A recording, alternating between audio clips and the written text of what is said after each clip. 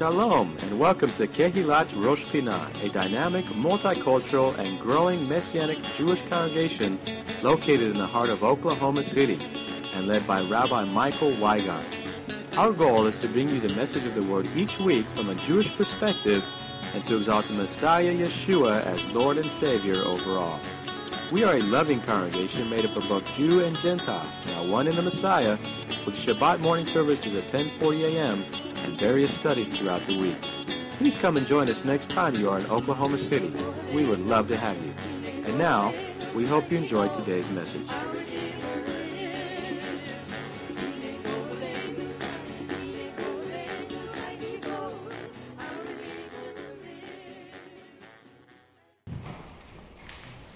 want to share with you some thoughts. I carefully kept looking towards the east to see when sundown is. Because my commission tonight is to complete the message at sundown. So, how many of you were able to make it through all day to fast? I mean, how did you do? Did you do okay? I know that wasn't a very good question, but... And dinner's at Roy's house tonight, by the way, over there. No, I'm just kidding you. It's good. There's a saying, you actually find it in the Hebrew prayer book, if you look in the Machzor and also in the regular prayer book. And it's I've mentioned it a couple times over the last 24 hours, mainly to lead to this somewhat. But it says in the Hebrew language, Mi Yom Kippur Le Yom Kippur. Pretty simple, fairly simple Hebrew. And that means literally from Yom Kippur to Yom Kippur. And it's a very common saying at this time of the year, and you might wonder, well, why? I mean, what's Mi Yom Kippur Le Yom Kippur, why there? Well, the roots of this saying really go back to what this commemoration is all about, what this fast day is about. It goes back to the original purpose for Yom Kippur. And as Yom means day, and Kippur is one way to say atonement, what this Day of Atonement is about. It really is about atonement. Another way to say atonement is kapara.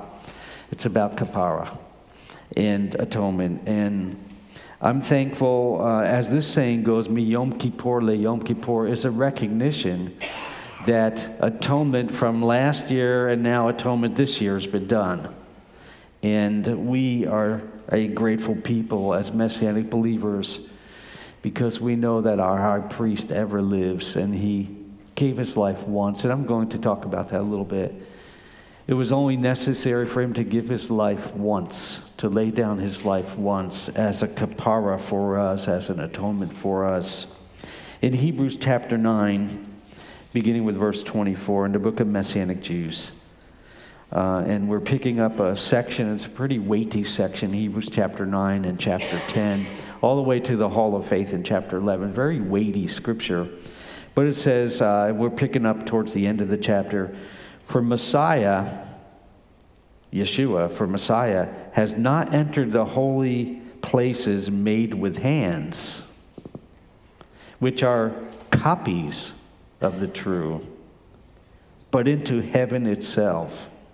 And this, I have this underlined in my notes. This is a hallelujah statement, if there ever was one. Now to appear in the presence of God for us. Not that he should offer himself often, as the high priest enters the most holy place every year with blood of another. He then would have had to suffer often since the foundation of the world.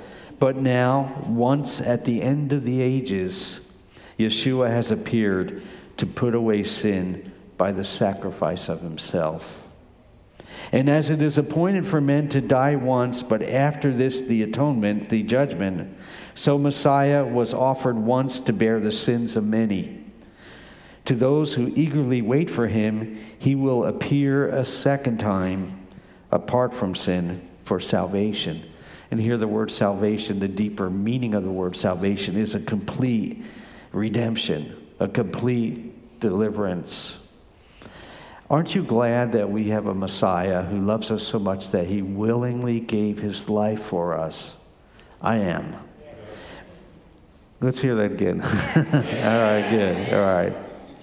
So as we conclude this Yom Kippur fast, and many of you have been able to fast this day, I think we have much to be thankful for.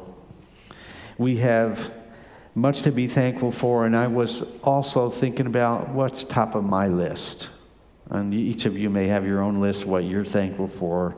And my top of my list was pretty easy to put at the top. That's the one I've been speaking about, Messiah Yeshua. He's top of the list for me. Personally, if it wasn't for Yeshua, I don't know where I would be right now. I don't know how I would be right now. Actually, I don't know if I would be right now alive. And you may think, well, I do, but no, you really don't. We don't know how much the Lord's intervention into our lives, and if you're a believer hearing these words, you are familiar with this type of phraseology, this type of statement, but we don't know how much the Lord's intervention in our lives has really impacted us. Some of it we see, and other parts of his intervention we really do not see. It's the mysteries that belong to God, so to say. It's the secret things that belong to him. And I'm convinced if we went around this room that you could each probably give a testimony of how the Lord has impacted your life. You'd be able to say those things that you know at this point. But frankly, just like the iceberg that you see the top of it and you don't see everything underneath the surface, I don't think we see all of what the Lord has done for his people. But let's bring that to home for you as a person, or for me as a person. I think it's quite true that if it wasn't for Yeshua, I might not be here today, and maybe that's true for you as well. So great is his salvation, his redemption.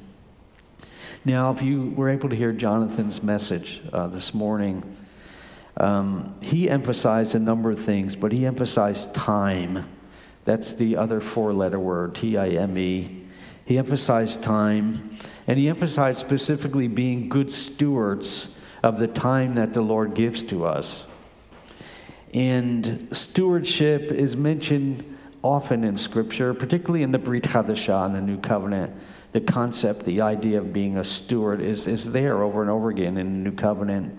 And I was reminded of this passage when Jonathan was talking about being a steward of time and stewardship particularly of time. I remembered this passage in 1 Peter chapter 4, and I'll read from verse 7. But the end of all things is at hand. Therefore be sober, be serious, and watchful in your prayers. And above all things, have fervent love for one another. For love will cover a multitude of sins. The word cover there is interesting because that's a similar concept to the idea of kapara, of atonement, a covering. Be hospitable to one another without grumbling. And here's the link to stewardship. As each one has received a gift, minister it to one another as good stewards of the manifold grace of God. I know in my life, and I believe it's probably true for yours as a believer, that you've received quite an extension of grace to you. How many of you can honestly say God has extended a lot of grace to you? That's for sure my testimony, probably yours as well. A lot of his grace. And there are various definitions of his grace. One of it, the most common one being his unmerited favor. But one thing about his grace is that when God extends grace to us, what a precious gift that is to us. Even as time is a gift for us, and no one knows if they even own tomorrow, even the rest of this evening, even as time is a gift for us, and we're to be good stewards of time, we should also be good stewards of the manifold grace of God in our life, and make sure that as we live our lives and serve the Lord, that we serve the Lord with an understanding that it's because of his grace. There's a passage in John chapter 1 that says the Torah came through Moses. And then it says grace and truth came through Messiah Yeshua. And it describes grace as grace upon grace. And if you can imagine the piling on of grace, and some of you can say in your own lives that there's been a piling on of grace in your life, where he has extended grace to you. In our household, that's a term we use we talk about extending grace to family members or extending grace to others. If one of our children would come home with some kind of conflagration at school or something, I would talk to them about, well, extend grace. Extend grace. It doesn't mean extend to them the ability to take advantage of you, but it means to extend grace to them. And we find oftentimes in our lives when we encounter difficult situations and difficult people, we find that behind their difficulties, behind what they're expressing to you, there's probably another story. Sometimes it doesn't even relate to you. It's as we talked about during the Jonah study, there's a transferal. It says Jonah was angry. It says that a few times in the text. He was angry. He was angry. And naturally, he extended some of that towards God. And who knows, if there would have been other people around him, probably would have extended that anger to them as well.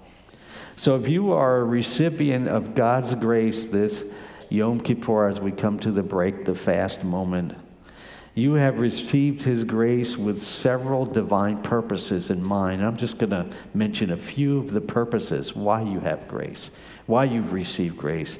And when you receive Messiah Yeshua and the forgiveness of sins in your life, you receive an extension of grace from Hashem, from the Almighty God. But why? Why was grace extended?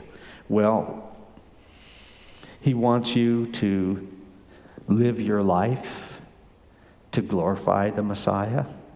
He's extended grace for you to do that, to glorify the Messiah in your life. He's extended grace to you so that you might proclaim him to others. He's extended grace to you so that you can be diligent to show yourself approved unto him, a workman not ashamed, rightly dividing, rightly proclaiming the word of truth. He's extended grace to you for that. He's extended grace to you to contribute to the next generation, the passing on of spiritual truths to the next generation. How many of you are grandparents here, by the way? I'm not. I can't raise my hand. Let's see that again. I missed that. I was too busy kvetching up here. Let's see it again, please. Now, I always say, I like to talk about because they are usually the first ones that want to show you pictures and everything else. So we're not going to do that tonight. It's not part of the Yom Kippur service. But as a grandparent and as a parent, and let me say also in the right boundary markers within a community, you've been extended grace, the grace of the Lord, so you can pass it on to others. And you can deliver to them some of the truths you've learned. We had a gentleman here, he moved away, but I'll never forget when he came to me, a young man, and he said to me, Rabbi Michael, I just want to learn from someone older. I said, are you talking to me? And it was true. He would come to me all the time before he moved away with all kinds of questions.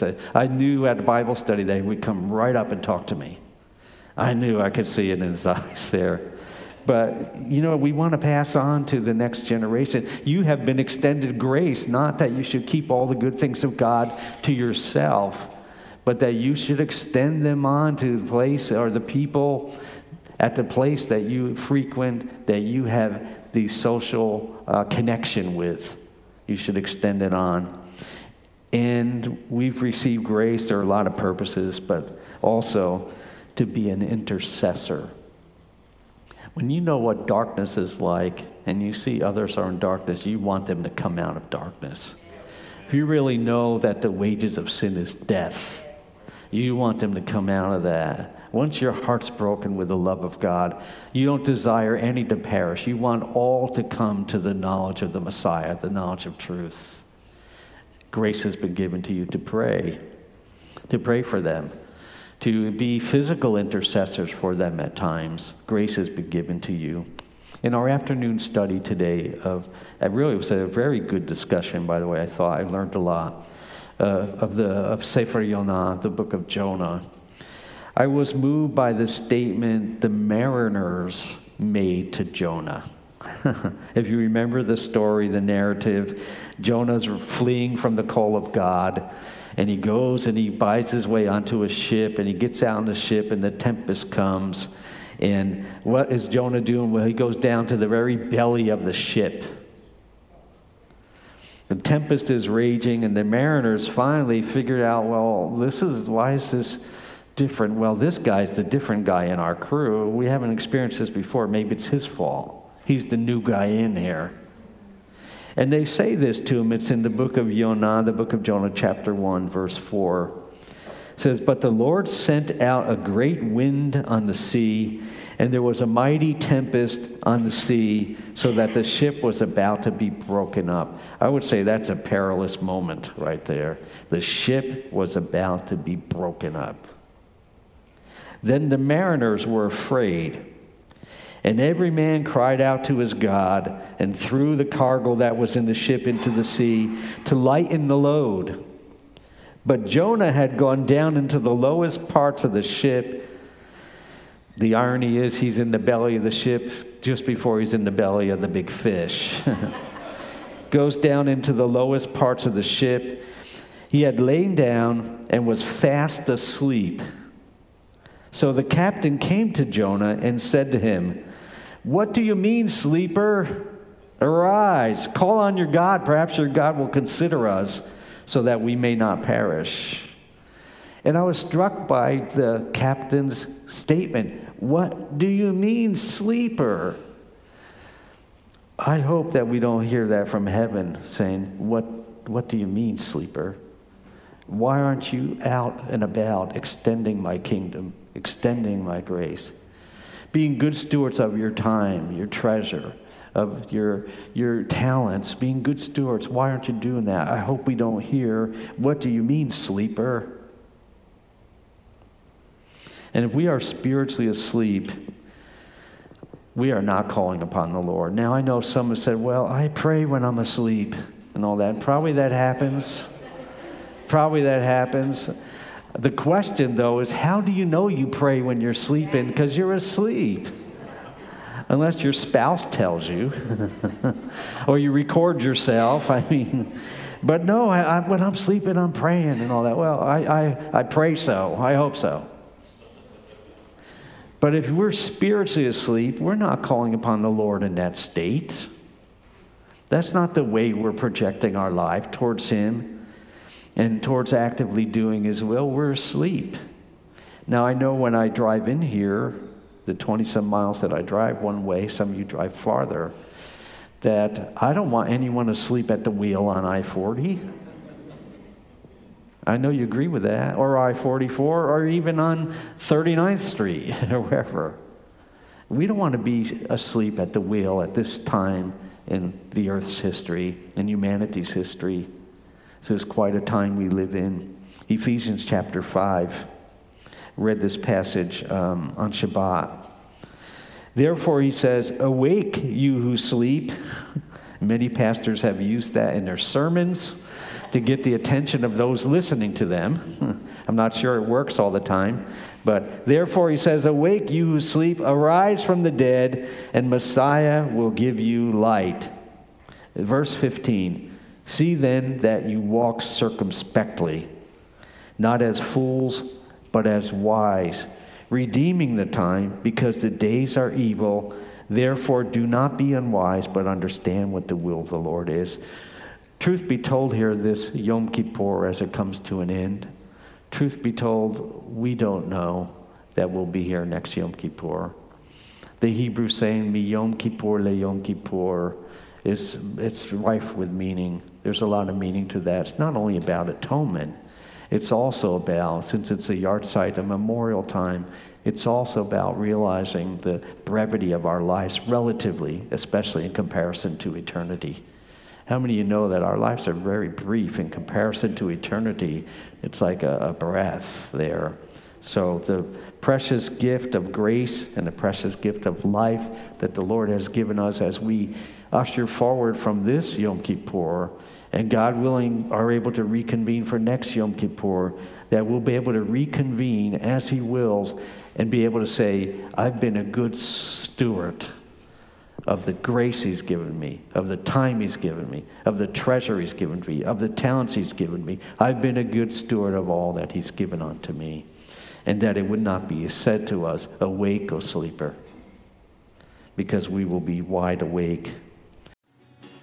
You've been listening to the Shabbat message from Rosh Pinah Messianic Jewish Congregation in Oklahoma City, Oklahoma.